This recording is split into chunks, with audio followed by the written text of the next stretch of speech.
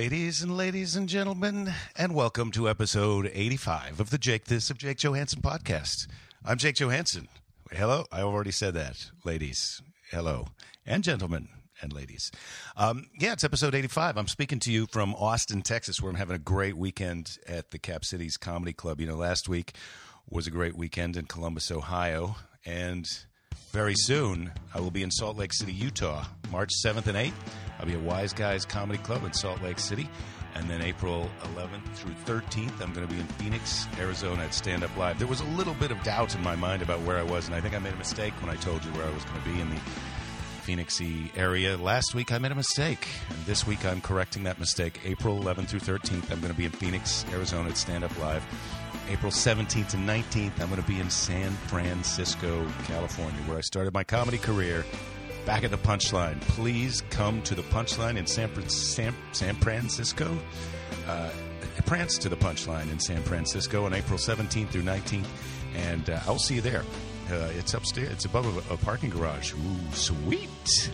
And then March 8th, 9, and 10, I'm going to be at Comedy Works South at the Landmark in, it's in a suburb of Denver. You know where it is. It's the other Comedy Works, not the downtown one, but the other one, where we always have a good time in the spring. In the spring. It should be lovely weather in the Denver area. So please come out to that. I'm going to be in Kilkenny, Ireland, May 29th to June 2nd at the Sky Cat Laughs Comedy Festival. If you're thinking about flying to Ireland and looking for things to do, come on. You know what to do in Ireland. But if you live in Ireland, please come. I look forward to seeing you, saying hello, and having a darkish beer with you. Hey, this week has been great in Austin. I haven't been here in a long time, and thank you to so many people who came out. Listeners of the podcast, it was great to say hello. I had a listener who gave me a lottery ticket and said it was the Schrodinger's cat of wealth management, but unfortunately, I could not resist scratching it off, and I have to say that when I looked in the box, there wasn't even a cat in there. But I did do, and always will love a good Schrodinger's cat reference, and some of you may be ready to start Googling. But that was just very nice. It was a nice weekend and nice people, and just it's fun to make friends. I'm good. I like to be with people who like me, and the people who like me like that too. And so we were together, and thanks for doing that. And hope to see the rest of you at these other gigs. Go to jakethis.com, check my schedule, blah, blah, blah, blah, blah. This week, I can say that I am excited about this episode. I mean, I know I've said that before, but this week I'm talking to my friend Dino Tripodis, who is a comic who I've known for a long time, and he is a great guy. And as he says in this episode, you know, we have known each other a long time, and I'm lucky in my life to have a lot of deep and good friendships with people that take place over years. Even though we only see each other once a year or so, we end up in these kind of really revealing conversations with each other. And I consider Dino to be one of those people that I'm just lucky to have had that kind of a relationship for this length of time. He's a very funny comedian, and he'll tell the story a little bit of his career. I never know what's going to happen in these conversations, if we're just going to have a silly talk or what we're going to end up talking about. But I was interested in his day job when I met him, and now he's currently for the last 20 years, he's been a morning show, radio show host on the same station through many changes, and it is in fact the Soccer Mom station, or, well, I don't want to be derogatory towards the listeners of that station, because that is my favorite kind of station to go on, because it turns out those are people who like to come to my shows. They bring their spouses or boyfriends, and we all have a good time, because everybody can have a good time with each other. I go along to get along is what I'm trying to say. And so Dino's been a popular morning radio show host for all these 20 years, and I think in some sense he may not even identify himself as a stand-up, but he is a very funny stand-up. He hosts the show on, I can't remember what night it was. Was it Thursday? I think it was Thursday night at the Funny Bone in Columbus, and that's when I usually see him for the first time of the week, and I saw him then, and then we got together on Sunday and had this conversation, and I just felt like it was one of the top conversations that I've had with him, and he talked about some of the things that I already knew, and he talked about some of the things that I didn't know about him. So Dino is a comedian. He's a morning radio show host. He's a filmmaker. He can sing a little bit. The night before we had this conversation, he was at a Dean Martin impersonator show. He loves the Rat Pack, and he's the same age as me, but he's really an old school guy, and he kind of explains that during the show. We had a little issue with an air conditioner fan going on, but as I listen back to it, you can barely hear it. But that is what we're talking about when we start talking about the air conditioner fan. What else did I want to tell you about? Oh boy. Well, it's a fun conversation. It's very interesting to me where we went and how we got there, and it was just really my pleasure. And I hope you enjoy listening to this. I think I'm going to call this show Love and Death and Bastards.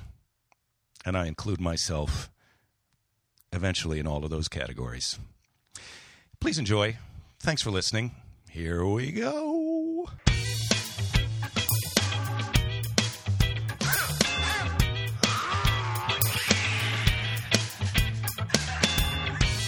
I always think people's most interesting kind of stories are what they're doing outside of comedy, or, you know, where it's taken them or how they got into it. And I feel like one of the most interesting things the first time I met you about you was your day job before you became a comedian. The day job that I was actually still doing when I was a comedian.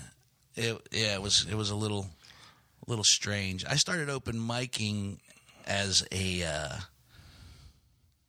vocational release to have some fun because I was an investigator. Private investigator. Yeah, I was doing. Yeah, and that was back. What year are we talking about right now? We're talking 80s, early 80s. Yeah. So this I was is like not 27, 26, 27 years old. Yeah. Yeah, young, but invincible. Right. Bulletproof. Did you ever get shot? Oh, yeah, I've been shot. Really? Yeah.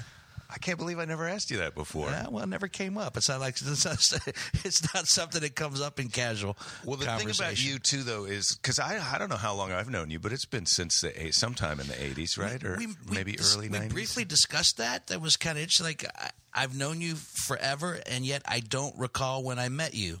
Yeah. So it's one of those things. I don't remember the first gig where like, oh, you're opening up for Jake Johansson, and I don't remember that happening. I'm going to assume it was here in Columbus.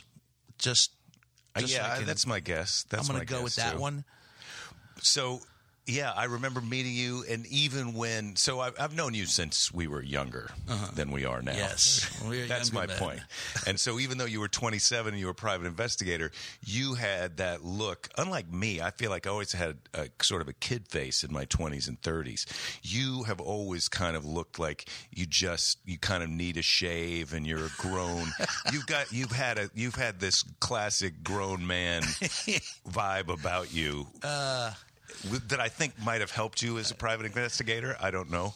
I don't know. I mean, I look back at some of the pictures back then, and I definitely look like, oh wow, like a kid, in my opinion. But I always had an interesting approach to investigative work, anyway. So, I mean, I didn't do domestics for one thing. I never did domesticate, never did divorces or anything like that. It was those are ugly, messy, and 9 times out of 10, if somebody comes to you with a domestic case, what they're really hoping that they'll prove is that it's not true. But 9 times out of 10, it is true. Well, they're trying to prove that it's not true. Yeah, well, they want in their hearts. In their hearts, they're hoping that they're wrong. But 9 times out of 10, they're right. So really, you're just verifying heartache, and I didn't want anything to do with that. And in those cases, back then there might have been some legal thing where if you had to catch them at it in order to be able to get the upper hand in some kind of divorce agreement, but that's not the case anymore either. It's just catching them to catch them. Now, if you're a PI and doing domestic cases now, it's easy. You don't even need a PI. You can do it yourself. I mean, between social media and everything else that's out there right now, you don't need a detective. Yeah, they call them a nanny cam, but you can use them on your wife or your husband. It's crazy. I did other other types of work. And then when I started open micing, and then I did a Johnny Walker comedy competition at the Funny Bone. The prize was $500 on one of those big checks that they give you, and then you also got all the Funny Bones, which at that time, I think like 13, 14 clubs. This is like 89 now. And you get to go around and headline all of them. Oh no! You got work. I was in no position to headline. I got to open all of them, but I got to open them twice a year. So just 14, like that, that's 28 weeks of work. Yeah, that's a 28 weeks of work as a comedian, which I wasn't planning on being or doing, and the opening pay wasn't a lot, so I couldn't make a living doing that. So what I did was, I was an independent contractor as an investigator, so I would actually, I'm going to be in Atlanta this week. I'm going to be in Cleveland this week. I'm going to be in Chicago this week, whatever the case. Is there anything going on that I can... Who do you call up to even say that to? Well, there's people. Well, that was before the internet, though, so you would have to call up and... Well, you make it sound like they're gangsters. No, not gangsters. No. There's crime is everywhere. But is it like a and detective? Crime was everywhere. Is it like a detective novel? Like the guy who the Sam Spade in the town. You got to call up that guy or whoever the. No, I mean there were computers. Yeah. Back in the 80s. Right. And there but you weren't logging into some secret computer of private investigators. No. But there would be situations in cases and insurance fraud and intellectual property cases where counterfeit cases where there was stuff to do. There was stuff. Was it exciting being a private investigator? That's probably part of the myth and mythology. Sometimes it was, but a lot of times it was kind of boring. How did you start doing that? How did I start doing that? You were doing it when you were 27 when you started doing stand-up. So you must have started in your early 20s. I started doing stand-up till I was almost 30. Uh-huh. Yeah. So in your 20s, you're a private investigator. 27 after I got divorced. I was married when I was young, married for 5.5 years, and then I got divorced.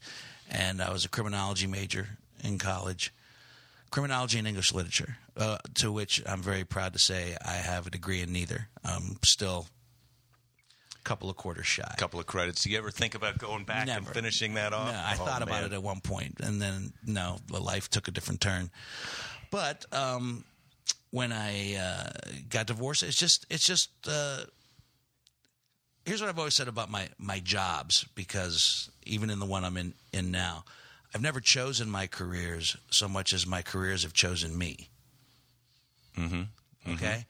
I was someone approached me and said, what are you doing now? And I said, I don't know. Did you ever think about going into investigative work, with your background and whatnot? I go, yeah, I've always thought about it, but never knew which avenue to pursue it or how to pursue it. So I was brought into this firm as an independent contractor, which did work all across the country. They were based in Columbus, but they did work all across the country. Like an investigative firm? Yeah, an investigative firm. Yeah. So that's how I kind of got into it initially.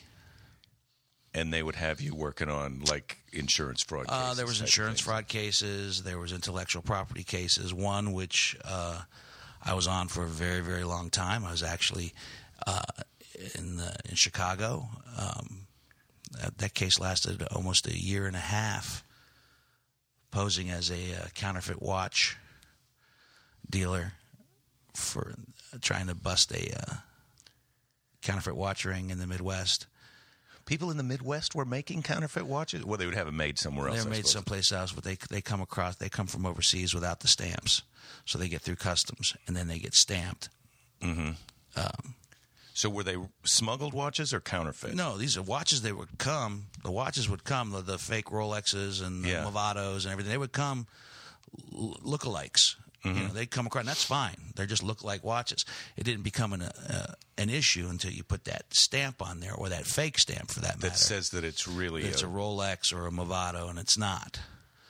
Oh. So they would sell these, and it gets very long and complicated. It was it was mostly Pakistanis, and I don't know how much I can go into all of that, but it was the funds that were being raised from those counterfeit watches were going to other devious matters. So it was very long, complicated. But I would come back every so often to Columbus to file reports. Mm-hmm. And that's when I started going to, and I've always been a fan of comedy, so I started going to open mics to kind of relax. And then there was an open mic, and I go, hey, you know what, maybe I go up there and I watch people just bite it, and I go, shit, I can bite it for 5 minutes. I'm going to go up there and try it. Do you remember any of your first jokes? Yeah, I remember my the very, very first joke I did was about my name. You know, I just a introductory thing, and about Tripodis, and I'd say what my full name was. My name is Dino Tripodis. My full name in Greek is Konstantino Dimitrios Tripodis. Translated into English, that's Gust James Dino Tripodis, and for some reason in Spanish means yes, we have no bananas. We have no bananas today. Stupid. That was the very first joke I ever did. But I bet it worked. It did work. Yeah, it did work. And I started doing. I didn't do jokes. I talked about my life. Talked about my family, and talked about personally. I never talked about being a private investigator on stage. You never mentioned ever. I've never done a bit about it. Never talked about it. Never did jokes about it. Well, it sounds like just even talking about it now, and it's been more than how many? 25 years. Yeah. You're still like, you don't want to talk about, like, oh, I don't know if I'm allowed to talk about that. There's like things, it sounds like there's an element of danger to it. There's not. How do I explain this? From time to time, I'll still consult. Mm-hmm. Is that a good word? On something? Yeah, well, I don't know. You're asking me as if I know. Yes, as your attorney, I would advise you to use the word consult. I don't know what you're talking about. Yes, consult. I see what you mean. You have a hand. A very small, every once in a while, and not nearly as often as it used to be. But I have an ability, I guess, to kind of see things a little deeper than the average person. So if someone was stumped on something, I would take a look at it and offer. Oh, so like an insight. Like, this is what I know this and I know that. What do you think connects these things? I always used to say that and that's how I did my. I worked my own cases too. I was going to say I never sat in the bushes and waited for something to happen. I would make something happen. I would go in and actually, breach that perimeter as somebody else or. Oh, you would pretend to be someone else. Yeah, in order to, because I wasn't patient enough to just sit and wait for something to happen, because I would make something happen. Very Rockford Files. You know what? I owe it all to Jim Rockford. Except I didn't have little fake business cards. Yeah. But I also had the ability to kind of see things that weren't there. So I always said I was profiling before profiling was cool. Mm-hmm. Back then. But and then the comedy started to take off. I went from opening act to feature to headliner, and I moved out to L.A. like everybody else. Was out there in L.A. for the big quake. In, what was that, 92? Yeah, I think it was 91, but it was 91 or 92. I was in New York for that. I was just flying home that day from doing Letterman, and I got or maybe it was Caroline's Comedy Club or some. It was one of those.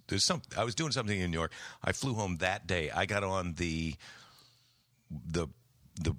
one of the first planes to go, because they canceled a bunch of flights. Like, my flight was full of reporters who were flying to L.A. to cover the quake, and I got there, and there was no damage to my plane. A couple things tipped over. I was right there. I was living in Canoga Park. I was right there. So you were right in the earthquake. In the earthquake. Out there for show business. Out there, getting in an earthquake. Actually, was up late that night, working on stuff, writing, and went to sleep like at 4:00 in the morning, and I remember the next day was it was a holiday. It was either Martin Luther King Day or something. It was something. A lot of people were off, and we were going to bed around 4 or 5 o'clock in the morning, and being in bed for about like 45 minutes, and then all of a sudden, it felt like a giant was literally shaking the house. And out of everything, it's probably the most scared I've ever been, because there's nothing you can do. Right. That's why I'm glad that I was not there for that, because I still have not. I moved to L.A. just before the San Francisco quake happened. Sure. And then I was out of L.A. when that Northridge quake happened. So I still don't have that big traumatic experience in my past of where it's like, holy crap. I've only been in the smaller earthquakes where it's like, oh, this is weird, and then it stops. Right. And I remember having a couple of those, like, oh, that's no big deal. But that one, I mean, I actually felt like I wanted to throw up afterwards, because, like you said, there was nothing you could do. And then, did you have the walking refrigerator and dishes flying out of the cabinets at your place? Shelves flying down. Everything came off. Everything came off the walls. I remember, except there's one picture I had of Frank Sinatra. That was the only thing that didn't come off the wall. It's almost like Frank said, "I'm not going down for no quake. Right. I'm not coming off the wall for this." But that was it. Yeah. And that's what I was saying about you're the type of guy who would have a picture of Frank Sinatra on his wall. Mm-hmm. Yeah. Do you still have a picture of Frank Sinatra hanging up somewhere? Pictures of Frank Sinatra, Dean Martin, the Rat Pack, that whole era. I mean, if I had to be, I'm going to be 55 this April. I wish I could have been in the business back when they were in the business. I mean, if that was the time, I wish I could have been in my 50s at the height of the Rat Pack era. Such a different thing. I mean, I wonder what it would have been like, though, to try and make a living at that not pinnacle level, because now there's so many. I mean, I'm traveling around. I've got a house near the beach, and I'm working at the Columbus Funny Bone and these other clubs that, when people show up, it's very unassuming. They don't think you're in some kind of high level show business. But back then, there wasn't Columbus Funny Bones. There wasn't these smaller clubs all over the place. No, you played. Were there Playboy? There were Playboy clubs. Playboy clubs, yeah. And I think you'd have to get a smaller casino nightclubs, gig, or dinner supper clubs. Where they with the nice tablecloths, and then there'd be a show. So do you ever sing? Do I ever? Can you sing? I can sing. Yeah. I've sang in my show. I mean, yeah, I have. I've done that. Much to the chagrin at one point of some comics who didn't think that was pure, or there was a funny time kind of in the 90s where like, if you sang or did something, you're a hack, and I'm like, fuck you. It's funny and the audience likes it. Well, yeah, and who are you, the comedy police? Yeah. We're both comedians. When I get introduced, I go up to the mic and I can do whatever I want, as long as the crowd's happy. I'm allowed. I'm not stealing material. No. I'm singing songs. I'm telling my own stories. Exactly. Yeah. And so I had a couple of pieces that I did, and as far as the entertainment value, as far as the audience goes, they loved it, and then obviously the club, and then you're doing well for the club, and yeah. So the earthquake happens. Are you then freaked out and want to move out of Los Angeles? Did you have to move out of your house? Was your place damaged so you couldn't live there? We had minimal, considering we were right on the fault line of it all. We had a very small amount of damage, just a lot of stuff inside the house. The foundation of the house that we were living in was fine. So, no, we lucked out in that respect. And, no, I still stuck around,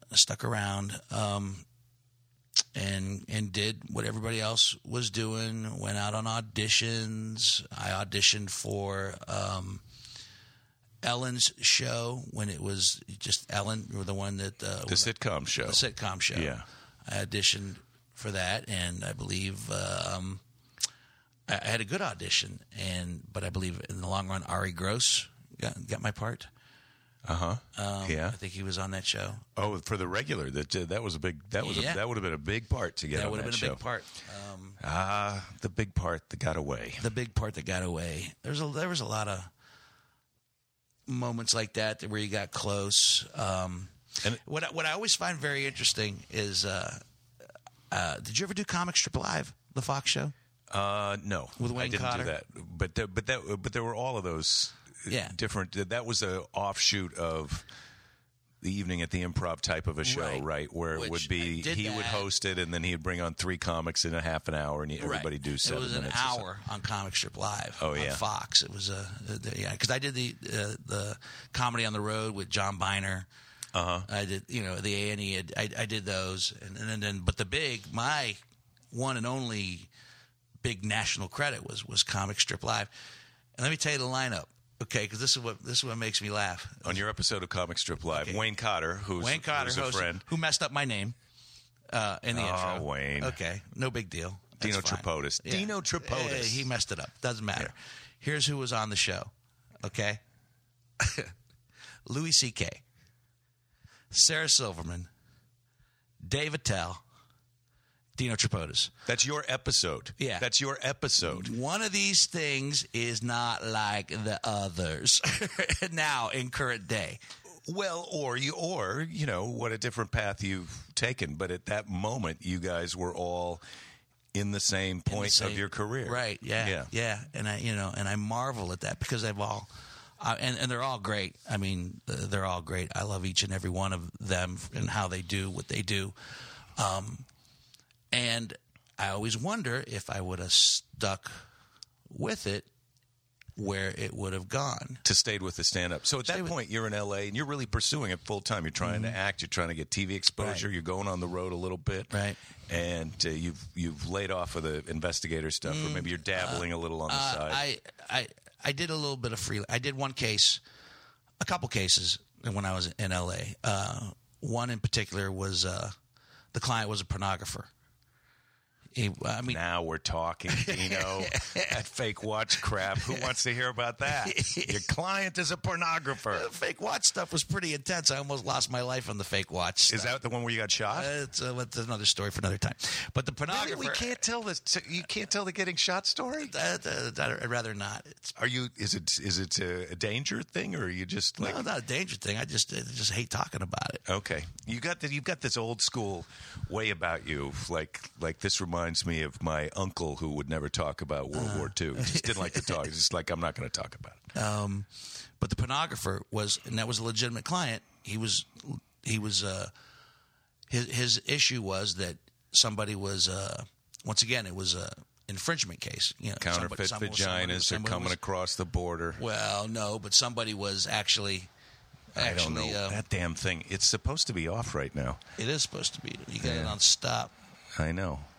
I think it'll shut off in a second. Hopefully we're not going to pick up too much of that noise. There's no off button. I know, this fan thing.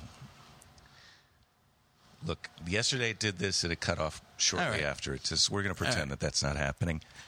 But we'll fix that. Somebody was duplicating his product. Basically bootlegging his stuff. Oh, so that would have been VHS time. Yes, VHS time. He's legitimately putting out, good quality pornography, and somebody's cutting into his business and bootlegging his product. They're running copies of his VHS tapes, and they're copying the boxes, and then they're selling them, and he's not getting any of that money. So which means I had to go to pretty much as many as I could find anyway, which is they're in abundance in L.A. Every sleazy, nasty, adult video store. Bookstore. But that was back then when it was much more not mainstream like porn is now. Not as porn is sort of accessible as it is now. So that was one of the cases that I worked. And long story short, ended up this guy was not only bootlegging this guy's stuff, he was bootlegging a bunch of stuff. Ended up being traced to a big duplicating facility in Phoenix, Arizona. Done. Cracked the case. Cracked. Done. Finished. Was there any kind of gratitude? Did you get to meet any porn stars? No, I didn't meet any. Or go to the Christmas party, Dino? No porn stars. No nothing. I thought this. Just gratitude and for a job well done. That's when I saw my first That's when I saw my first at one of the stores, the plug in the wall vagina, which amazed me. That The you could plug in the wall vagina? Yeah. What are you talking about? You could actually, it was a vagina that you could plug into the wall, and then you could stick your dick in it, and it would move. Well, now they have that fleshlight thing, which is like a portable sort of a thing. Like I am embarrassed to even admit that I know about that thing, but that's a fairly common modern day thing. But this is like you're having sex with something that's plugged into the wall. Yeah, I mean it had a cord that plugged in the wall, so the actual you could be relaxing on your sofa. The actual box, so to speak, had a little bit of a cord on it. And I'm like, okay, and I'm like, oh my God, yeah. I just can't imagine. To find out about that in whatever year it was, 1989 or 93 or whenever you would have seen that, must have just been so bizarre. And I was, and then of course I'm intrigued. I said, you can actually ejaculate into this, and it's plugged into something. I mean, that seems like a hazard. Yeah, it seems like it would not be the safest thing to do. But he goes, oh yeah, we sell a lot of those. I'm like, Jesus, okay. Sell a lot of those, man.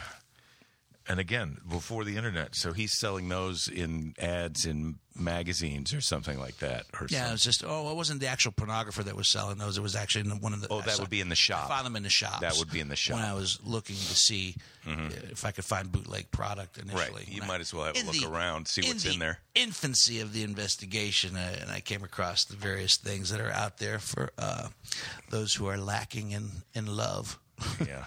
Lonely. Yeah. You got to be lonely to be having sex with a thing that's plugged into the wall. I think. I mean, I really feel so. If you're listening now and after you're done listening to this, you're going to go have sex with something that's plugged into the wall. I feel I'm empathizing with you, buddy. And I applaud the industry for taking the steps that they have to where you can actually, do something like that with something that's more lifelike. The love doll, the battery operated love doll. I mean, whatever people need, I'm happy for those people that they, it's not just a plug-in vagina. All right, this is taking an interesting turn. It has taken it. Well, eventually we do like to get around to plug-in vaginas if we can, if we have time. Mm-hmm. So you're in Los Angeles. You're doing this a little bit of investigating stuff. You're trying to get your comedy career going, and then you decide to come back to Columbus. What happened? No, the decision was kind of. You've done the showcases galore, where the industry showcases. Everybody's seen you. Everybody's seen you. Well, you've done that, and you pray and you hope that you get that one showcase. That is the showcase, the one where everybody's talking to your manager and everybody wants to take a meeting with you and everything's going your way. That golden moment. You're going to get your own TV show, or you're going to become the guy on the TV show that they're doing. You got that Belzer moment. Yes. Where you've been around forever and now they put you in this perfect role in this TV show that you get to do for the rest of your life. I don't even know if it's going to be the TV show per se or not, but it's that moment where there's like everybody wants to talk to you, and I have that showcase at the Improv, and it couldn't have gone better. And my manager at the time, a guy named Tom Stinson, God rest his soul, which I'll come back to because he recently passed away. He says everybody's buzzing. It's going to be busy. Well, I'm also booked the following week to go on a cruise ship for 4 weeks. To make some money. Yeah, a gig. Right? A gig. 4 weeks. 4 weeks. Oof. 4 weeks. That's a long time on a boat. Yeah, on a boat. And I'm going to make good money, and I need the money. Yeah. And the showcase was like on a Wednesday, Tuesday, or a Wednesday night. I can't remember. And I'm literally getting on the boat on the following Monday or Tuesday, whatever. I'm leaving soon. Mm-hmm. And I go, well, let's talk to these people. Anybody wants to talk, let's do it. You're right, because before you get on the boat, you want to he's like, lock this down. He goes, let's wait till you get back. And I go, and as wrong as that sounded to me, I'm like, okay, Since I've been out here, he got me on the comedy on the road. He got me Comic Strip Live. I've had auditions for Ellen and met with producers and so forth and this and the other thing. I was with Gino Michelini, who did the 5 o'clock funnies. You know, in L.A. on the radio. Yeah, I was a feature on the 5 o'clock funnies. You know, so he's done everything. He's done a lot of good things for you, and your instinct is to go strike while the iron's hot. But he's advising you just wait for a month, and so your instinct is to and when say, we'll have meetings. Well, let's not. Well, we won't. I'll take care of things while you're gone, and I'll set up stuff. All right. So I begrudgingly agree, and I go and I do the cruise ship, and I make the money, and I come back, and nothing. Cold. Ice. Like the showcase never happened. Really? So 1 minute you're hot, everybody wants to talk to you, and then you go away for a month. And I don't understand it. I don't either. I don't understand it. And in the meantime, in that process, Columbus, Ohio, where we are right now, calls and says, "Would you like to be a co-host on a radio show with Bob Simpson, who was a longtime radio guy?" And I say no. I'm in L.A. I'm not going to come back to Columbus to be a sidekick on a radio station. Morning radio. Yeah, morning radio. Things are going, things are, I feel like things are going to pop here. Yeah. So I say no. And I say no twice. And I come back from the cruise ship, and it's dead. And what happened? And Tom is like, I don't know what happened. He goes, maybe you were right. Maybe we waited too long. Oh, geez. You can't say maybe you were right, Tom. Okay, all right. So I get the third offer to do the radio. And because he had advised me, don't do it. Stay here. I'm like, your manager said, my manager, stay don't here. do the radio. Don't stay go here. back to Columbus. But he has no explanation for why this heat is cooled off? Wait. Okay, there is. Comes. All right, good. It comes years later. The explanation comes years later. Years? Okay, so years, I'll let you tell. Literally. All right. Years later, the explanation comes. And it's the explanation that when I tell you, you almost don't want it. You almost wish you had never heard it. Oh, how about that, ladies and gentlemen? You're listening. You can't wait. But first, you decide to come back to Columbus then and take the radio finally? Third offer, you decide you're going to take it? I decided to come back and be the sidekick, the co-host for this guy named Bob Simpson. Great radio guy. So you're disappointed and mystified by this happening with your L.A. career because the heat has completely cooled off. Completely. So you pack up and move back to Columbus to be a morning radio guy?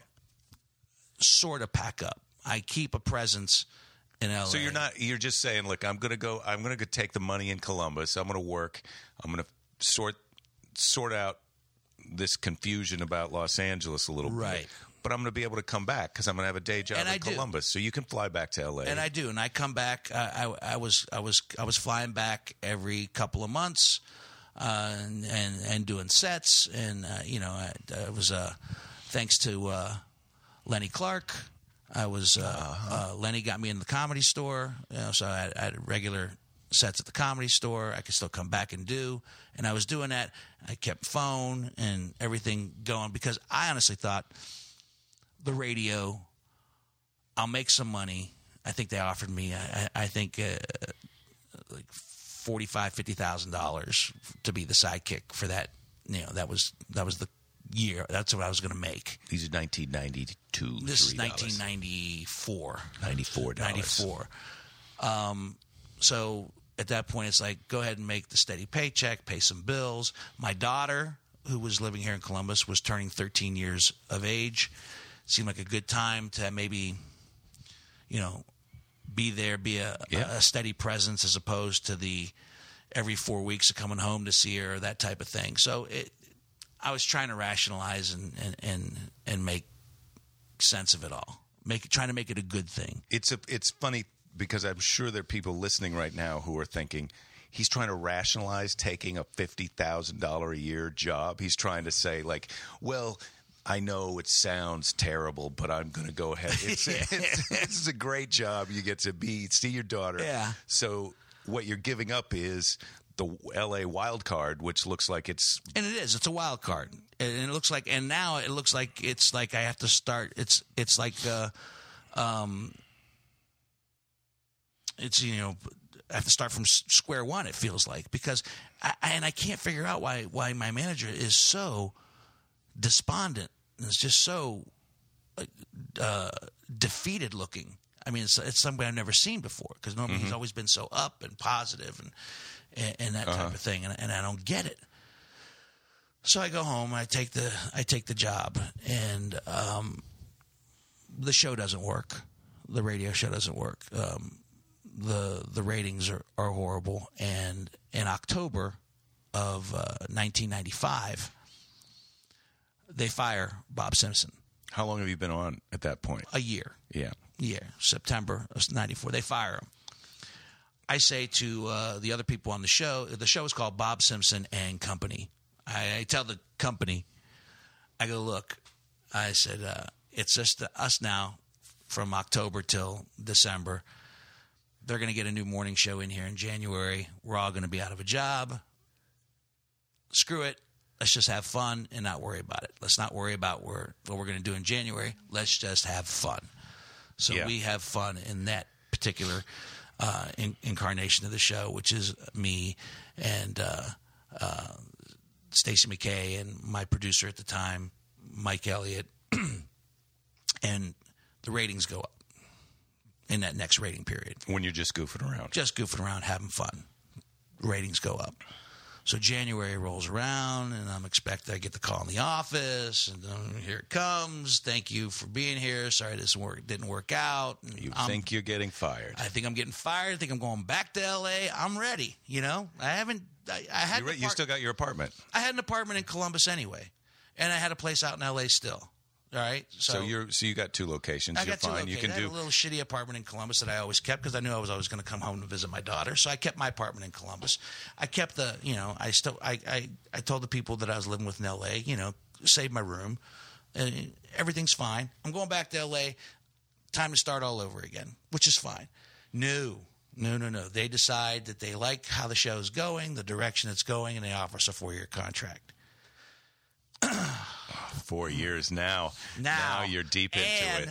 And a raise in salary, of course. Now you're a morning show host. Now you're the guy. Yeah. Now you're the guy.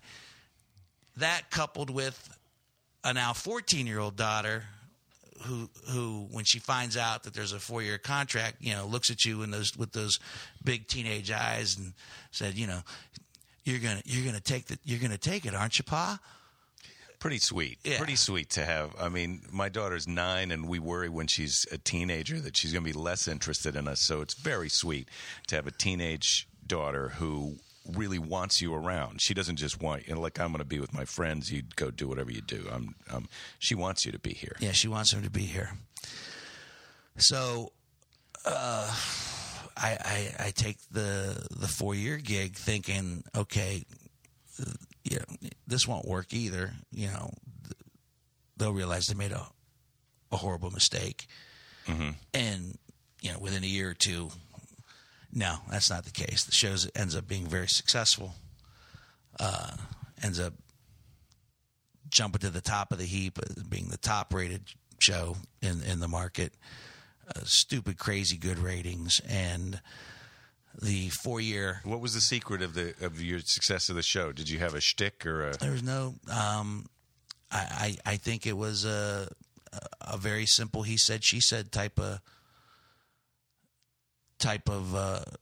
relationship on the program. You know, it wasn't so much about bits and waka waka, you know, and canned stuff But she's kind of doing the girly girl thing, and you're coming at it from the Dean Martin, Frank Sinatra, kind of, have a scotch and different, and more lifestyle type. It was more conversational as it was to, you know, bits and characters and what if? Zoo. Yeah, it was more real, and that's the way pretty much the show has stayed all these years, except the fact that we've gotten older and the situations are different. You know, well, and radio has changed a ton too. I mean, now a lot. So now in my 20th year. So this is 20 years later in just how many 5 incarnations of that show since then? You are still.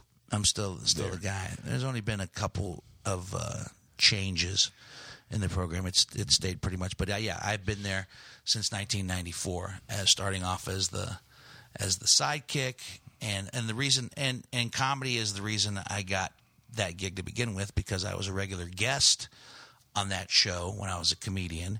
I would do phone-ins and from the road. So there was already a presence. That's how they initially approached me.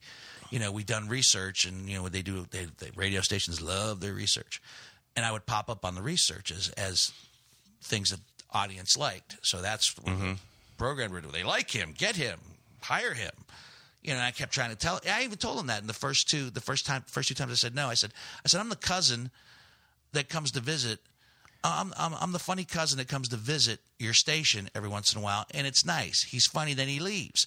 I said, if you're trying to talk them out of hiring you right now. If you move the cousin in, it's not going to be fun anymore. They take him for granted. Yeah. Now you turned into a parent. Exactly. Yeah. But they were right and you were wrong about that. They were right, they were wrong. But I remember when I took the job, and just before I'd moved back. It was about 3 weeks before I was going to start on the air with Bob, and I was headlining at the Funny Bone. And Bob came to my show and did my show. It was a great show. And after I got off stage, we were at the bar, and he says to me, "Don't take the job. Don't stop doing what you're doing." This is the guy who you're going to go be the sidekick. Right. He goes, "Back out. Don't take the job. You need to keep doing this. You're too talented at stand-up. You need to keep doing the stand-up." I'm like, "What?" Well, because he sees you taking this fork in the road, and he knows how hard it's going to be to get back to where you used to be. And that is the funny thing about stand-up comedy, is it can lead so many places for so many different people. I started off stand-up live performance, and that's my main thing. But I know so many people who have, in your case, become morning radio celebrities, really, or they've become talk show hosts, or they've become behind-the-scenes writer-producers on sitcoms. I mean, or they become movie stars, or they become actors, TV actors. I've seen so many of those of my friends and comedy acquaintances go on to other things. Michael Loftus is from Columbus, Ohio, and he's currently writing on Charlie Sheen show, Arrested Development. Before that, he was working on a George Lopez show. And while he is a great performer, he's kind of taking this behind the scenes. Well, once you take that fork in the road, like this guy Bob is telling you, don't take this fork in the road, because as much as you can still do live stand-up, your job on the radio is going to keep you. You can't go on the road and do live stand-up. I did, like in that first year when I was the sidekick, and there wasn't as much pressure on me to deliver the goods. I did stay on the road. I still, on my vacation weeks, I went to clubs. But that'd be a few weeks a year. Yeah, I mean, but I still did it. But it's dabbling. It wasn't as pursuing it as a full time. It wasn't 35, 40 weeks. And writing 5 weeks on the an road, hour right. new material every couple of years. You're not exactly. Yeah, exactly. So, and what am I going to say? Do I have regrets? No, Yeah, well, that's what I was going to ask, because from where I'm sitting, it seemed I always enjoy coming back here and hanging out with you and kind of talking about your life and what's going on. Right. And it always seems to me that you've got this. It's not what I did, and I don't know. It's one of those choices that you make and you don't realize the ramifications of it when you're making it. But then now that I see how it's played out for you, it always seems like you're having a great life when I come back here. It is a good life. You're a celebrity here. You're going out to events. You can go on stage and there is nothing when you wrong want. with being. There's nothing negative about being the big fish in the smaller pond, and I don't even consider myself the big fish. I really don't. I've never had that thought process like, "Ooh, look at me." Who is the big fish in a town like Columbus? Would it be the local news guy? Would it be the local weather guy? Because that's how, when I look at places like Los Angeles, the local sports guys are the guys that then go national. The local news guys are always just local news guys. I don't know. I don't know who the big fish is. I don't think I'm the big fish. I was only using that expression to say I know. But from the fact that it's provided me a nice income and a nice home and great friendships, a great relationship, so it's provided me stability and those type of things. That's what I mean by a big fish in a small pond, that opportunity. I don't know who I know there's people in this town that probably think they're the big fish. And keep in mind, I'm talking about entertainment. Right. I'm not talking about the guy who's the building contractor. No, I'm talking about in the media. I'm sure there's folks that think that they are, and that's that they're big fish, they're big shit, and I've never had that attitude or that demeanor. To aspire to that or to wear that with pride is kind of that's what's gonna. Once you start doing that, that's the road to being an asshole. I think so. I totally agree. Yeah, and you can enjoy it, but if you start taking it seriously, you're going to be in trouble. People say, "Wow, you've been doing this for 20 years on the same show. That's amazing." I go, "Yeah, it is amazing because radio is a very fickle industry." Oh, dude, so many people, so many professional radio people. I thank my lucky stars every day. I and if every year that I've been there, I keep thinking that's the year where they come to their senses and say thank you, but thank you. It could change tomorrow. Well, at this point, you would probably be able to go to another radio job in this market, but you could also, do live performance. You've got enough of a name regionally and enough talent to be able to, we're close enough to the finish line, Dino, you and I, that I feel like we're going to finish the race. It just is, where in the range of placings we are going to come in. And we're going to finish the race, and what's there? I mean, is there a medal, or is it just like, hey, good race, here's a juice box, It's a box. The end of the race is a box. That's what happens. You get in the box, and they put the box in the ground, and that's the end of the race. That end of the race. Yeah. Well, I don't know when. That's I don't know what other race there is that we're in besides the race to just enjoy our lives and try and have as much kind of fun and connections to other people who we's company we enjoy. Yeah, who's we's company with. But it's also given me the and I know there's some guys that have been in radio and that's all they do is they eat, sleep, and breathe the radio. I haven't done that. I've kept my foot in the comedy waters by continuing to work out here at the Funny Bone and do shows. I still write and started getting into producing some things and with film and while those haven't been breakout successes, they're still successful in that I've done them. Can people watch those on the internet? Yeah, on the internet, sure. There's a bunch of stuff. There's some short films. There's a film we produced it's been about 5 years now, called -1, which was well received and won some festival awards. And there's the one that we're currently working on now, probably the biggest project. They got stalled in the water. What's that called? Middle of this year, Star in the Snowman. It's a crime drama, and it's a really good script. And it was the largest budget that we've ever personally had. To me, a $500,000 budget is huge. Right. The other films that we've made have been, $20,000, $30,000 here and there, and but we decided with a $500,000 budget, there's no way we're putting up our own money this time. We're actually going to be smart about it and find other people to invest in the movie. Yeah. We did have an investor, and they backed out, and at the last minute, so we're back to square one on that. But that film is going to get made. Yeah, good Kickstarter. We did a Kickstarter to get the pre-production. We did Kickstarter and got the pre-production money to do, and we shot some stuff. And the film ironically takes place in Steubenville, Ohio, which is my unofficial hometown. What do you mean unofficial? I wasn't born there. I was born in Gary, Indiana.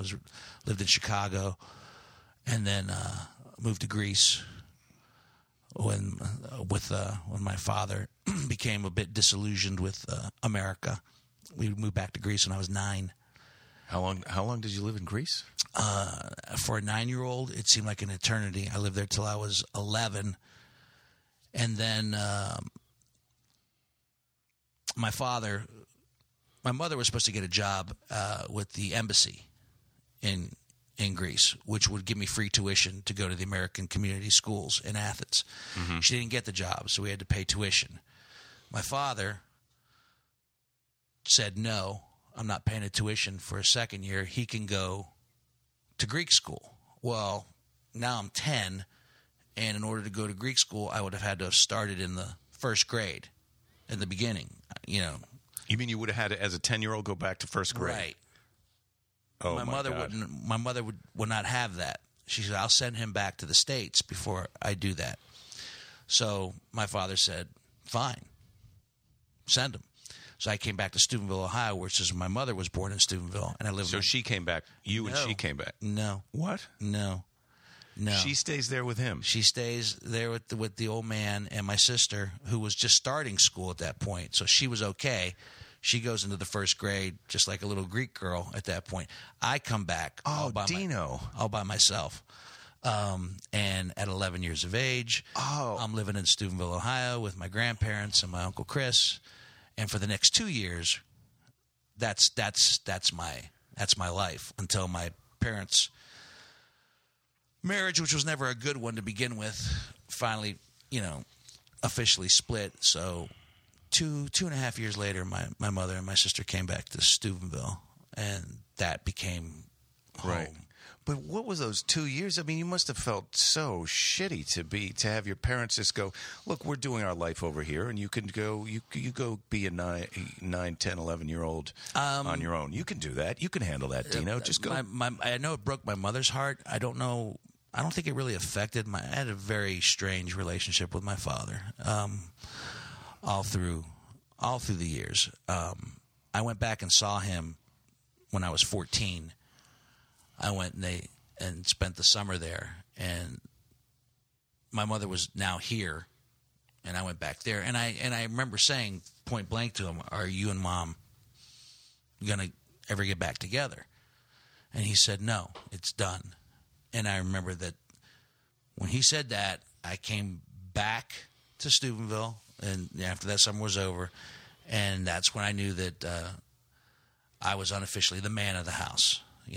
I started looking at things in a whole different perspective. I started working. I got a part-time job, At 14. At 14, yeah, at 14. But when they send you back on your own, the whole rest of your family is living in Greece and having a life, and they say you just go, you were on your own at 9 years old. Yeah, I was on a plane. I mean, I know you're going to live with family, but just to be right. I mean, that's sort of like, hey, you're a big boy now. Go. Yeah, but it was tough because I had one of these overbearing grandmothers who wouldn't let me do anything because she didn't want anything to happen to me on her watch.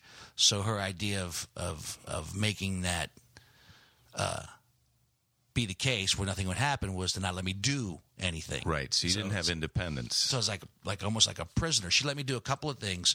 She let me go to the library, which is right across the street, and she would let me go to the movies, which was a few more blocks down the street. And this is back when Steubenville was a thriving community, and downtown was actually a downtown, not the shuttered up, post-apocalyptic town that it looks like now. So, so that's where my grandmother gets, whether it's deserved or undeserved credit for me being a voracious reader, because the library was an outlet, and also my love for film, because I would see 2 double features every Saturday, and that was her fault because that was one of the few things I was allowed to do. Then when my mother and my sister came back, we eventually moved out of my grandmother's house and rented a place in Steubenville. But my father, I didn't see him again for 20 years. So from 14 to 34. To 34. Yeah. Holy cow. Yeah. Would you talk to him on the phone a little bit or not really? I saw him occasionally on the phone. He came back from my sister's wedding, And it was then that my uncle, his brother, said, you need to go to Greece and spend some time with your father. And at that point, I said, I was on the road. I was, doing a comedian thing. And I said, I really don't have the money to get a ticket to go to Greece. He bought my ticket. And I went there and I spent a month and a half with my father. And that was good in some ways. I mean, I had a lot of questions. I also met my half-brother for the first time because my father had remarried and divorced again, but in the process had another son. So I met my half-brother, Alex, for the first time. So you're 34 and he'd be how old? 20? 34, 32. I can't remember. He was 18. Yeah. So you met him. Mm-hmm. And then once again, it became one of those fragmented. Can count on my hand the number of times I saw him. He came back to the States one other time when his brother's wife passed away, and at that point, my brother, half brother, was living with me too. He had come back to this. He had come to the States, and when my father came back to Indiana for that funeral, I said, "You're in the States. You should come to Columbus and see your two sons. See your two sons." And out of my entire... You got to tell him that. Huh? You got to tell him that. I had to tell him that. I had to tell him that. But, and it was bittersweet. I mean, he came... He just doesn't get it, really, does he? Well, I don't think if he did get it, he never expressed it or showed it. But he came to Columbus, and out of an entire lifetime with my father, I have that 1 week. He came on a Monday, and we had poker night at my house, and he was there for poker night, and he was thrilled with what an exceptional host I was. He loved the fact that there were people in the house and everybody was comfortable. And he likes to see that you are a grown man who's got friends and you're living a life that's great. It makes him feel good. And then he comes to the radio station and he's on the air with me. And now he's on the radio with me, and it's a great moment on the radio. My father was always a notorious ladies' man. So while he's on the radio and you have been in the past just a little bit of a ladies' man. Yeah, well, no, I know you don't like to talk about it. What's bred in the bone, so to speak. But my father's, it was amazing because my father's English was not so good initially on the program, but as soon as calls started to come in and women started to call to say welcome James to the show, all of a sudden his English got better. He's like my favorite line it's maybe not funny out of context. So he's got an accent too, right? He's got an accent. He goes, "Oh yes, you must come to my island Icaria, where I have a lovely home, and you come to my house, and we'll go downstairs I have a nice bar with special lights."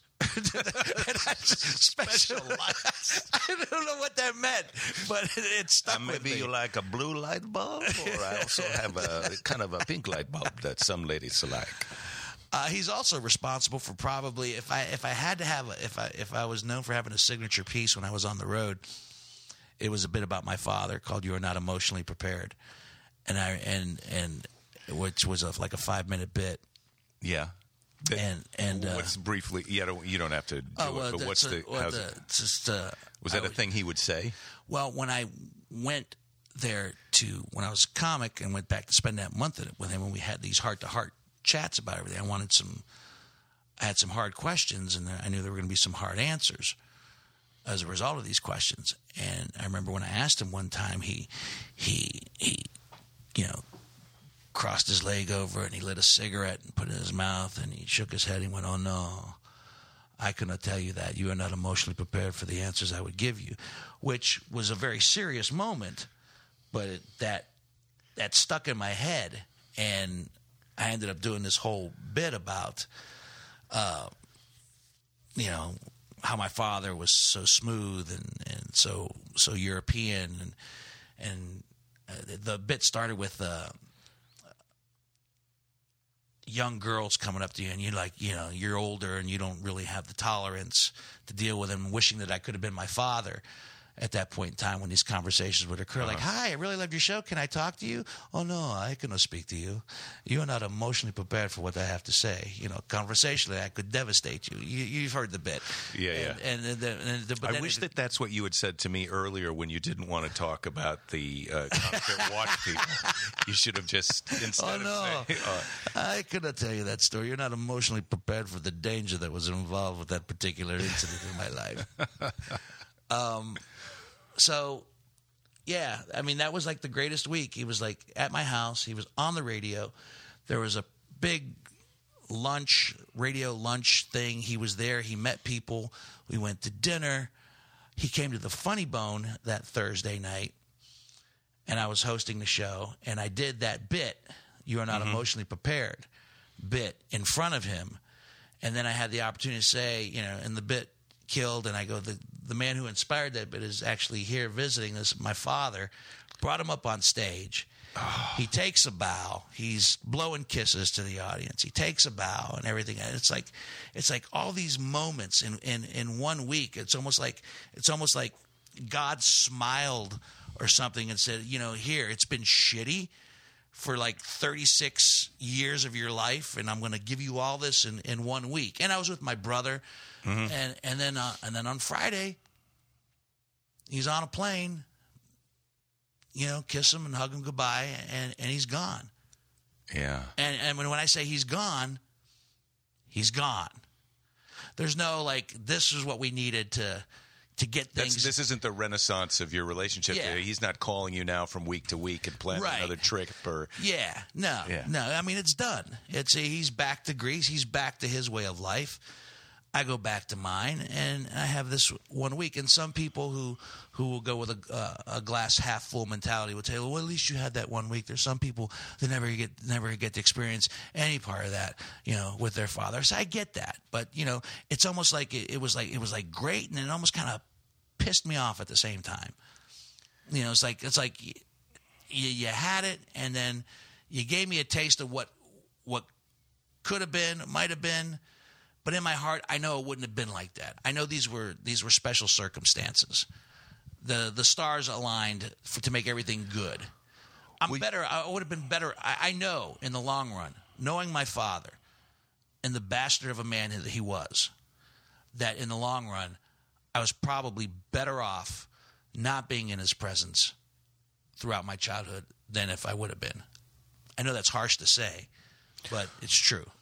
Well, just a couple of the facts of the, sending you home instead of coming back with you or leaving originally. No remorse over that. Yeah, and all of these other things. I mean, it's obvious that it's obvious that he's kind of into his own thing. He himself is more important than his relationship with you. That's the way he acts a lot. But it is nice.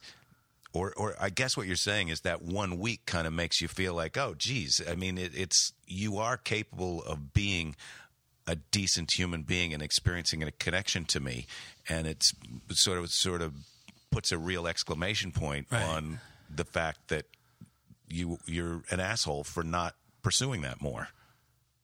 You know what I mean? Yeah. Does that make any sense? It makes perfectly good sense. Because then I don't see him again until he gets diagnosed with cancer. And my brother, who's living here at the time, goes back to Greece. How many years is this after the week? My father passed away after the trip when he was here, after the great week, a good, 5, 6, 7 years after the fact. My brother goes back to take care of my father or to be with my father. And my sister tells me that we should go see him. So my sister and my daughter, who never really got to know my father at all, goes with me. We take a trip to Greece for 2 weeks. And if you didn't know he had cancer, you wouldn't know he had cancer. I mean, this is a guy that smoked 5 packs of cigarettes a day. I think when he had the cancer, he cut back down to 2 or 3.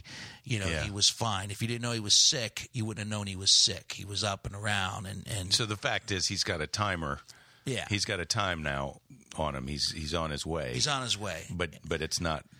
But at that particular time when we go back to visit, And there's, and I have it all. I have it all. I videotaped a lot of that trip.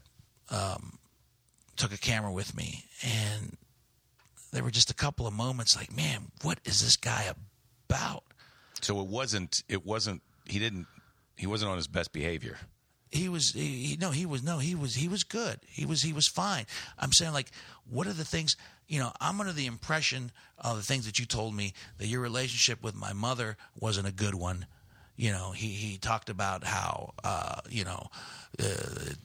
it's amazing that you two children are even exist today, because your mother was not the most okay. I don't want to hear. He wants to badmouth your mother and her abilities as a parent. This is one of the earlier conversations, and then we're sitting there and we're talking, and he just quietly gets up and he goes into another room, and he comes back, and I have this all on video.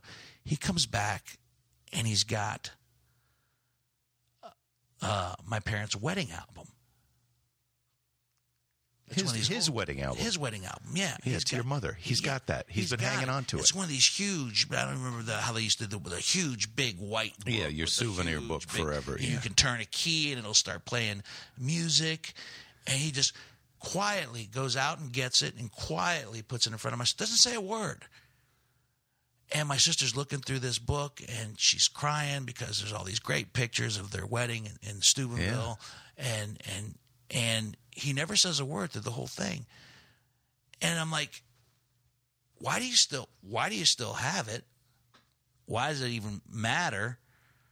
It's just like he was, because it's so long ago, and he's been married since then. And divorced again. And do you ask him that, or do you just sort of wonder? I kind of let that one go. It was a great trip, and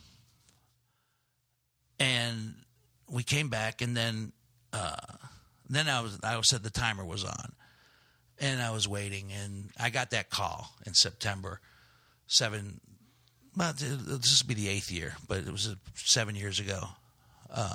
Your father, this is it. He's going. You need to come see him before he dies.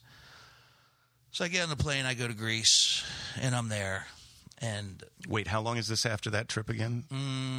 Probably about 2 or 3 years. Yeah. Okay. Yeah. Two years. So you fly out. This is going to be the farewell. This is the farewell. And I go, and he is in bad shape. He is. He's on the island, in the hospital, on the island. Does he have people who care about him there? He's got people. Everybody loved my father. Everybody. James rules. So it's like he's a guy who, if you're with him, you're connected to him, and he's the greatest. But as soon as you're out of his sight, you're gone. Pretty much. That's how he treated you. So. Yeah. That's how it felt anyway. Even though he occasionally would express the opposite. But I go there, and I go to the hospital, and I tell him, Pop, I'm here. It's okay if you want to let go. It's all right, so forth and so on. It's very emotional. He doesn't die. It's 2 days later, and he doesn't die. It's 5 days later, and he doesn't die. And I'm like, shit. And you've sort of been, you're under the impression that he really is, that this is it. He's you need done. to get there fast because he's on his way. He's going to go. Yeah. Uh-huh.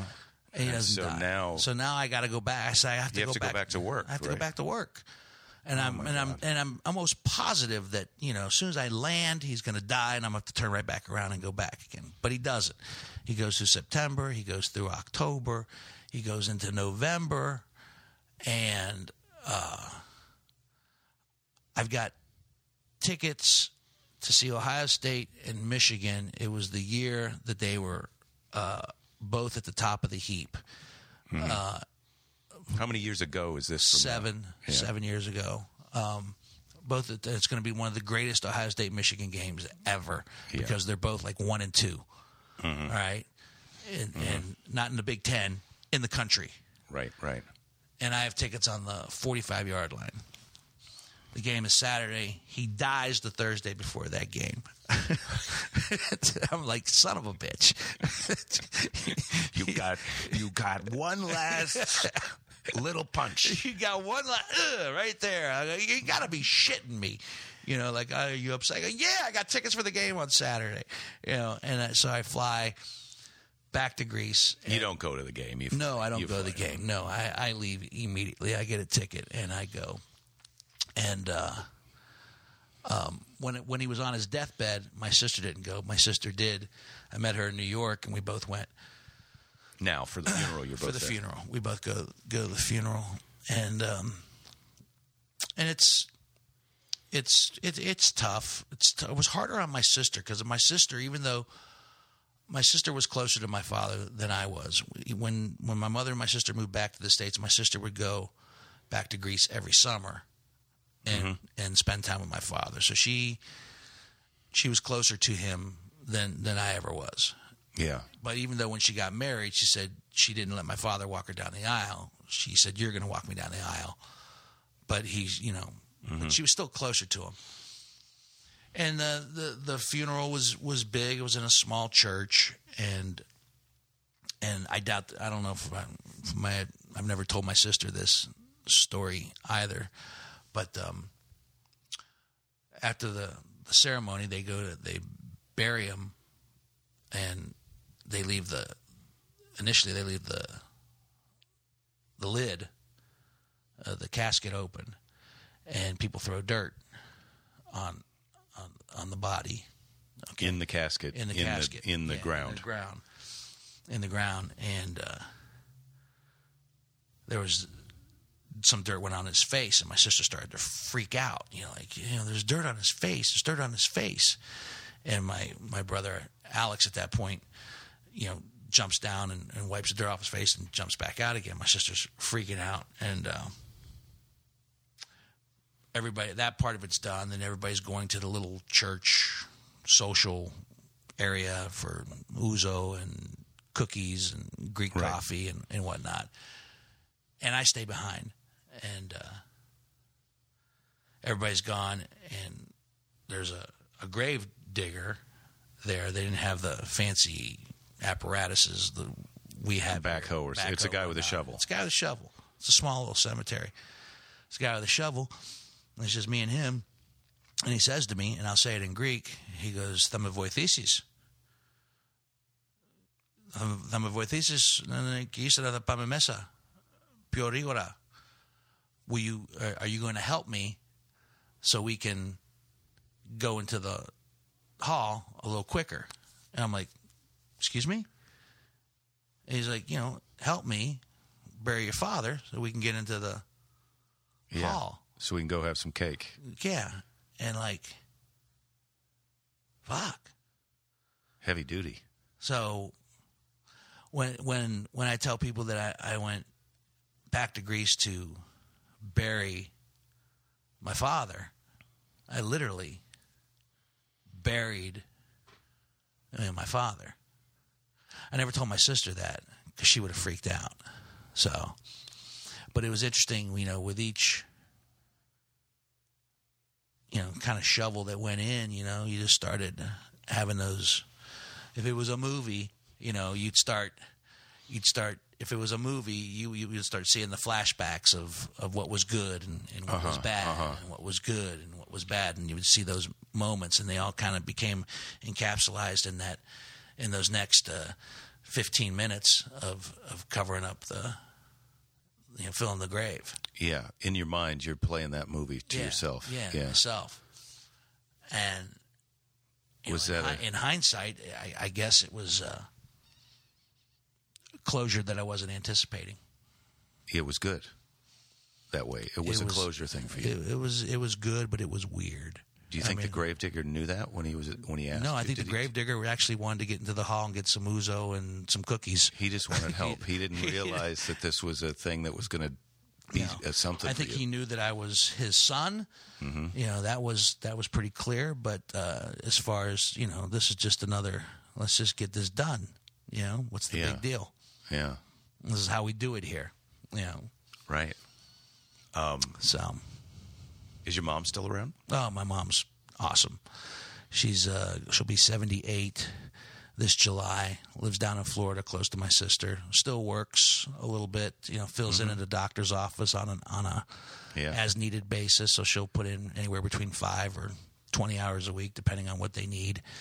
But yeah, she's a pistol. My mom is awesome. My mother is.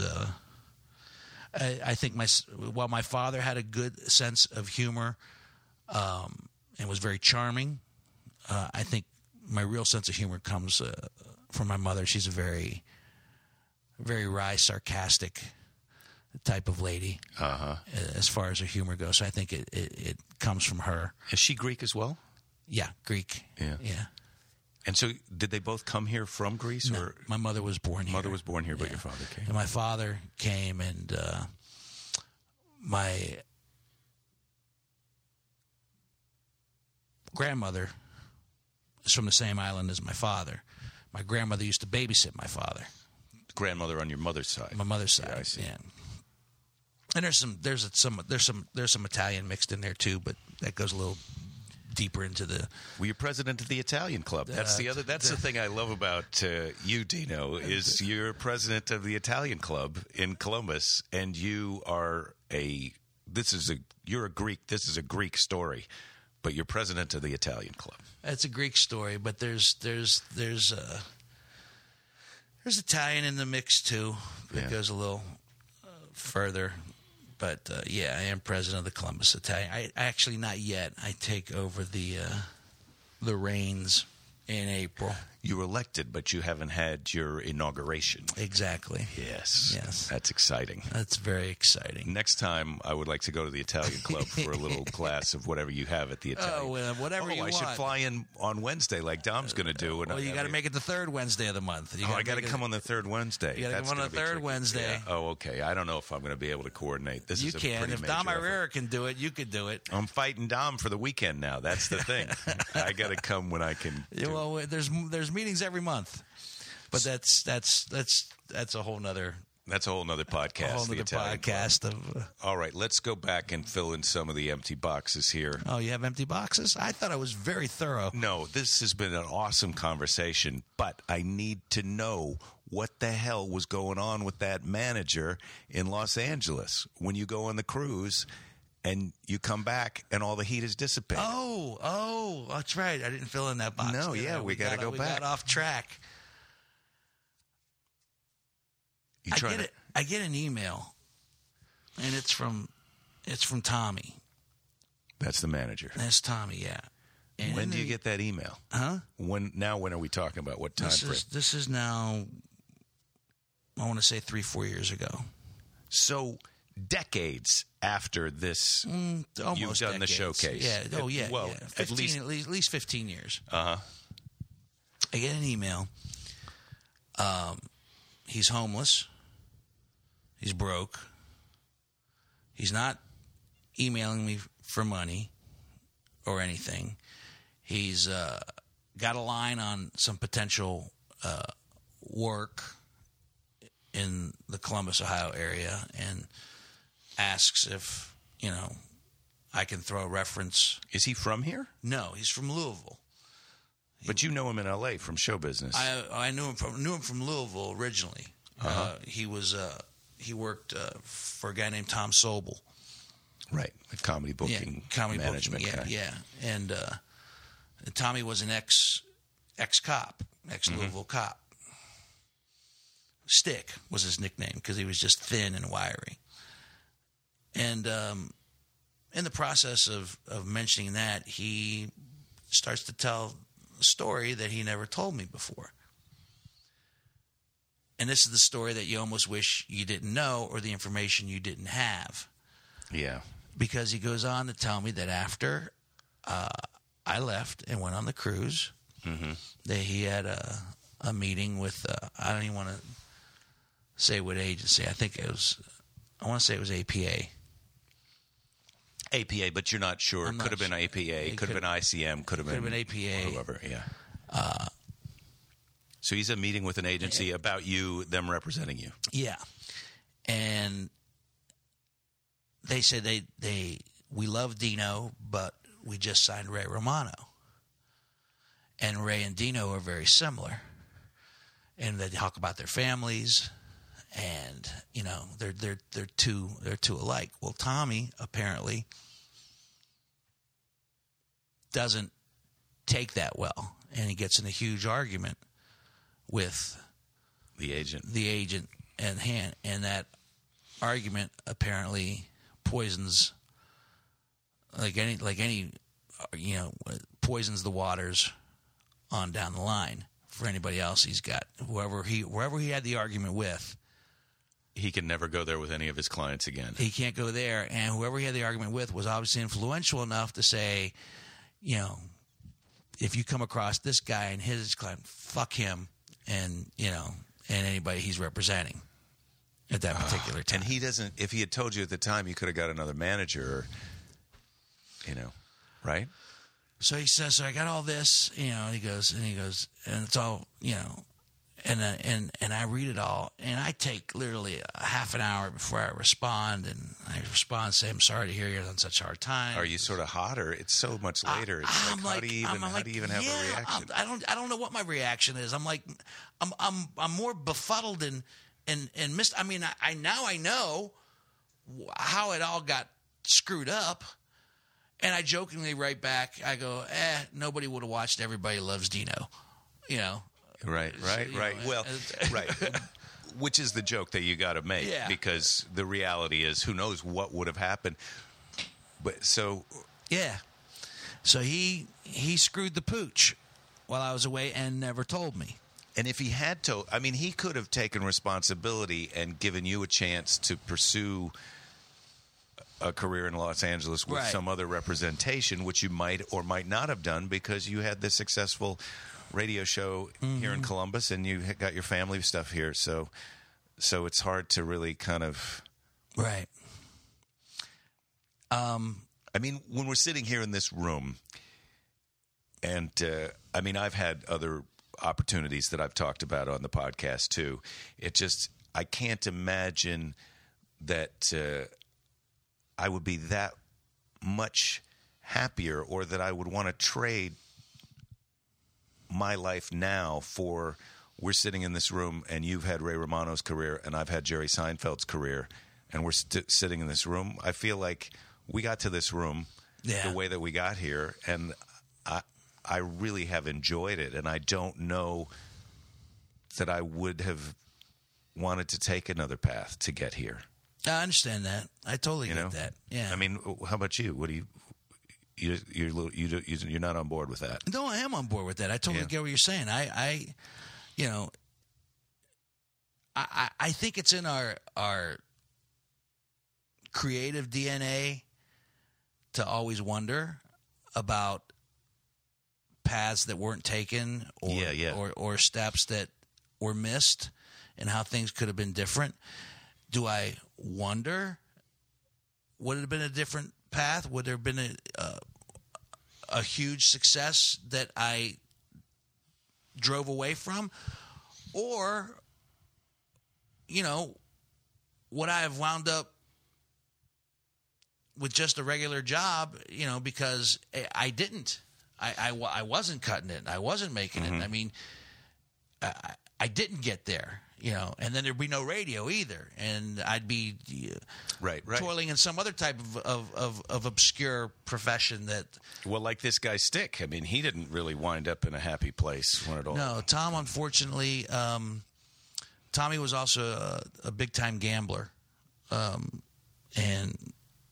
it's going to be about 2 years now. He had just scored big at one of the casinos. He was back in Louisville, and he scored back on one. He had just hit big on one of the casinos, and then unfortunately died in a tragic car accident on the way back. It was a head-on collision with another vehicle, and he's no longer with us. And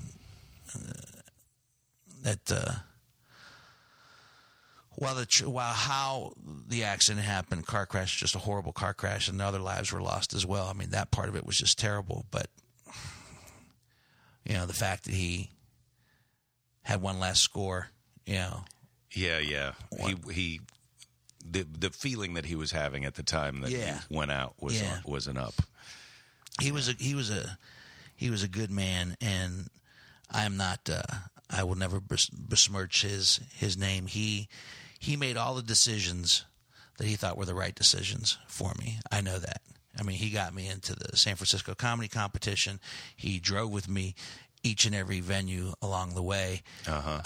He did give me one piece of bad advice as far as a set choice on one particular venue, and that cost me moving into the finals. But which is fine. But do you remember the advice that he gave you? Or well, it was that bit. The bit that was killing him was the "you are not emotionally prepared" bit. Yeah, and we were at a theater.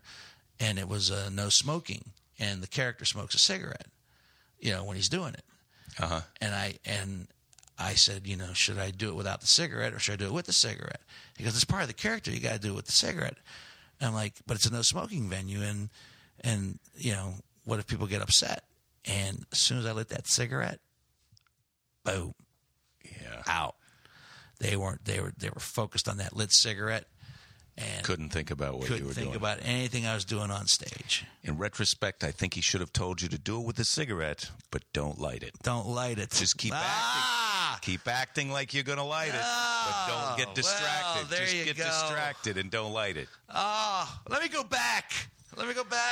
We got 2 time travel problems in this episode, Dino. You want to go back and you want to get that information that you missed on the cruise ship, and you want to go back and you want to do that set differently. No. I just want to go back to being 55 in 1967. That's it. Right. Now, that is totally doable in a time travel perspective. So, like you said, we're here. This is great. This is great. But if you go back in time and get a TV show, could I be on your TV show? Absolutely. Sweet. I don't know why that's the other thing that mystifies me. As I sit and I watch over the years the people that have gotten the shows and so forth, I am still, and I'm not saying this to blow smoke up your ass because I could have done that minutes ago. I don't understand why we have to wrap this up because you have to go back to L.A. because you have another, week of shows to shoot or whatever the case might be. I don't understand how that missed you.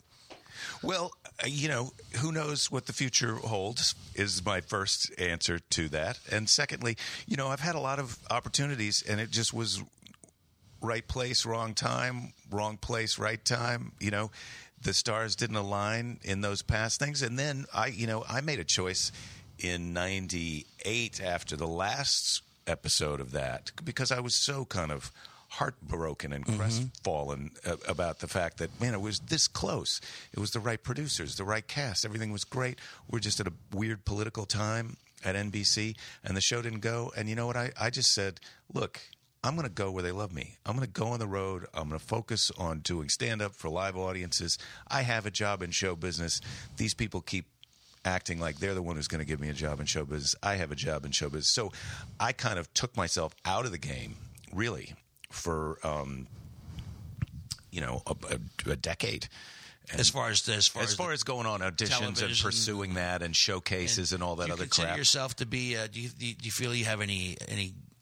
I'm assuming that the television opportunities were sitcoms. Yeah, sure. And based upon your stand-up or your personality. Or was something else that someone else was doing that was already in play that they were going to put me in and have me be me. Let me ask you this: do you feel do you feel like you have any real acting chops per se? Do you think you could act? I feel like I could act movies and be different from the character or the personality you are on stage. Well, yeah, absolutely. And I think that has been a little bit of a problem because people see my stand-up and they think that we want that. But the fact is that only works with me, the things that I wrote. I can't go in and just say what you say and make what you wrote and make it funny because it has to be. Have you ever seen any films in the last, 5 or 10 years that have had comedians in them?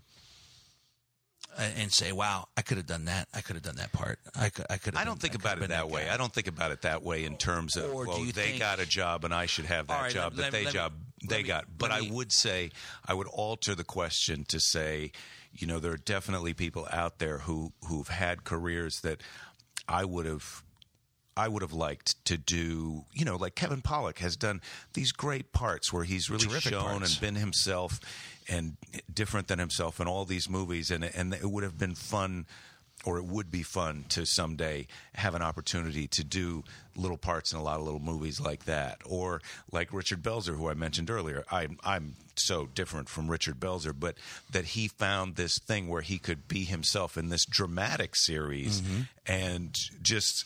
I imagine, and I think it's true because we have mutual friends. I mean, I know him a little bit, but I don't see him. And to have that career that he's had, where I think he's really enjoyed himself and had a great time and all of those things. So, yeah, that would be terrific. I mean, the career that I would point to if I could pick like who I could be of movie stars is Tom Hanks. Who wouldn't want to be Tom Hanks? That guy, he's got a sense of humor, but he gets to be dramatic. He gets to pretend that he's getting his boat hijacked. I mean, he's having a friggin' great life. He is the Walter Cronkite of movie stars. He is the most trusted. Yeah. He was just voted the number one trusted movie star. Yeah. In the business. These last movies this year, the one about the Mary Poppins one and then the Captain Phillips one, I feel like he's a little bit abusing his position. Like it's almost like he's going, like, what can I make you go see because I'm me? And it's like, look, I don't want to see a movie. I want to watch Mary Poppins. I don't want to watch the making of the Mary Poppins, convincing of the story of making Mary Poppins. He was good. He was great in Captain Phillips, and I think anybody could have been Disney. I mean, not anybody, but he didn't take or anything to the product. I mean, I like the movie Saving Mr. Banks, but I enjoyed the movie. I enjoyed the movie too. I watched it. He got me to watch it. Yeah. I still haven't seen Captain Phillips, but I know I'm going to have to watch it sometime. He's good, and you're such a tremendous writer. Have you ever decided to put the pen to paper and do things that way? That I never pursued that as a writing other people's things, like to try and get a staff job on a sitcom. No. I mean, you as be it short stories or a collection of humor or an actual stab at fiction. Well, since I've started to do this little podcast and kind of adventure outside of stand-up, the nice thing about this is it's similar to stand-up. It's a thing that you can do, that you can make something and put it out there, and it exists. You're done. You don't have to convince anyone. You don't have to do that. And that's similar to writing. And so it's made me kind of really consider, well, like, maybe I should try and do a little writing. So maybe I'll try and do that. I think your style of humor and your perspective on things, I think, would translate extremely well to the written page. I think I would read it, and I think you have the ability and the talent to write it in such a way where I would literally, read it and laugh out loud on the page. Well, I'm gonna, as soon as I write something, I'm gonna have you read it. So, I have an idea for lunch, which we can go and eat lunch. But before we go eat lunch, I want to circle back and ask the one other thing that I asked about at the beginning. When I asked you if you'd ever been shot, can you tell me a story about when you got shot? I can show you where it is. With that, you can't see it on the podcast, but I can. Okay, you can show me. All right. This sounds so like I don't know what I've just agreed to. If you have to unzip your pants, I would rather not. No, there's a small. Let's see. See, it's right there, back in the back area. Can you see the small welt? I kind of can't. Where is it? Okay, well, shit. You're right. I'm not going to completely undress for you. All right. It's on your back. You got shot in the back. Let's call it the result. It's just one of those things where it hit, but it didn't. Mm-hmm. It grazed. Were you in a situation where you knew that you saw the gun, or whoever knows? No. Well, I mean, if you're in a situation where you're pointing a gun at someone, they're pointing a gun at you, then you have an idea that you might get shot. It's more like, fuck, they're shooting. So people start shooting. Yeah. So people now there's people shooting. Yeah. Are you kind of hiding? Yeah. You're hiding before they shoot. I mean, no, I'm hiding after they shoot, and yeah. So are you walking in someplace? I feel like, I really don't want to go. That's not how you say that, Dino. How you know how to say that? Oh no, you are not emotionally prepared for the story I would tell you because of the danger involved. Now it was just very situational and literally not like you see on television and in the movies where it's this 5-minute drawn out. I mean literally blink of an eye type of stuff. I mean like in seconds it's happening. It's over. That's interesting what you're describing because, in the movies, there's always the context of the story. There's the leading up to it, and you always understand all of that. But you're saying in real life, shit just starts happening. Shit just starts happening, it's all said and done. Yeah. It's over in seconds. Yeah. In any type of situation where I've gotten hurt doing that job, being cut here, that neck. Yeah. Got a nice little scar from that, and got a nice... 1 minute nothing's happening, and the next minute crazy shit is happening. And it's like, and you're talking within the course of, 10 to 30 seconds. Yeah. Well, the fan for the air conditioner has come on again, Dino. For the fourth time. I don't understand why, when that's in the off position, it has to keep coming on. But I think it has something to do with the temperature outside being such that if it doesn't run every so often, it'll freeze. But I don't know. Anyway, they gave you a nice room. It is a nice room.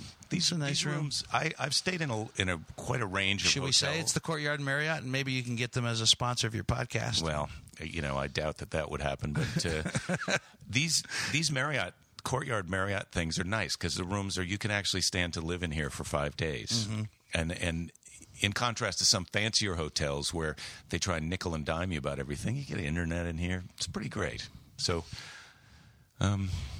you really want to see the Bullet Wound, don't you? I do want to see the Bullet Wound, and I want to go eat some lunch. What was your place? What were you thinking for lunch? I was thinking that there's a place called Italian Street Food up there. Piatta? Yeah, but I don't know anything about it except that it sounded good. Piatta's good, and there's also a really good burger place, too, that just opened up as well with gourmet burgers. I don't know.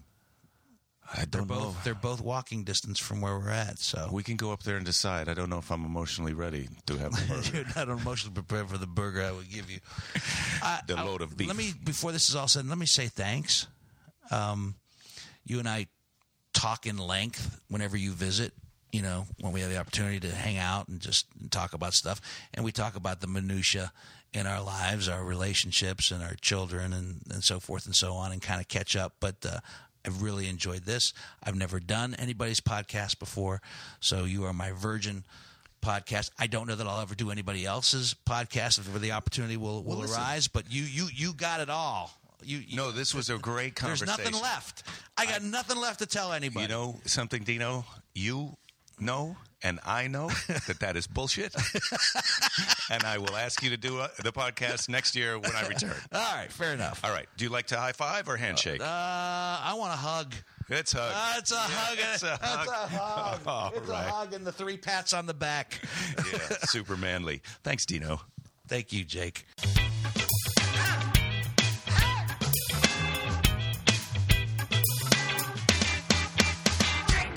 Well, ladies and gentlemen, I hope you enjoyed that conversation. I really did. It really made me think of my own father and my relationships with my parents. And it also made me happy just talking to Dino. Boy, you could really have a tough time trying to find a better person to share an afternoon with. I want to thank you for listening. I want to tell you to don't give up. There'll be plenty of time to give up later. Also, I want to tell you something that I forgot to remind people of at the beginning of this episode is I'm going to be on the David Letterman Show, and that is going to be, as far as I know, it's going to be this Friday, the Friday after this is coming out, which is, I think, the February 28th. The February 28th is when I'm going to be on Letterman. At least that's according to the things that they've told me. I'm not confused about that. That's what they've told me, and that's what I'm telling you. If it turns out not to be true, do not blame me. Blame the man if you can find him. If you can find the man, blame. In fact, don't blame him. Lull him into a false sense of security and make a citizen's arrest so that we can all have a long talk with the man. Anyway, thanks for listening. I hope you'll check me out on The David Letterman Show. I hope you'll check out Dino Tripodis on the internet and at the comedy clubs in or near your area. I hope you take care of yourselves. We're all in this together. Thank you. Next week. Bye-bye.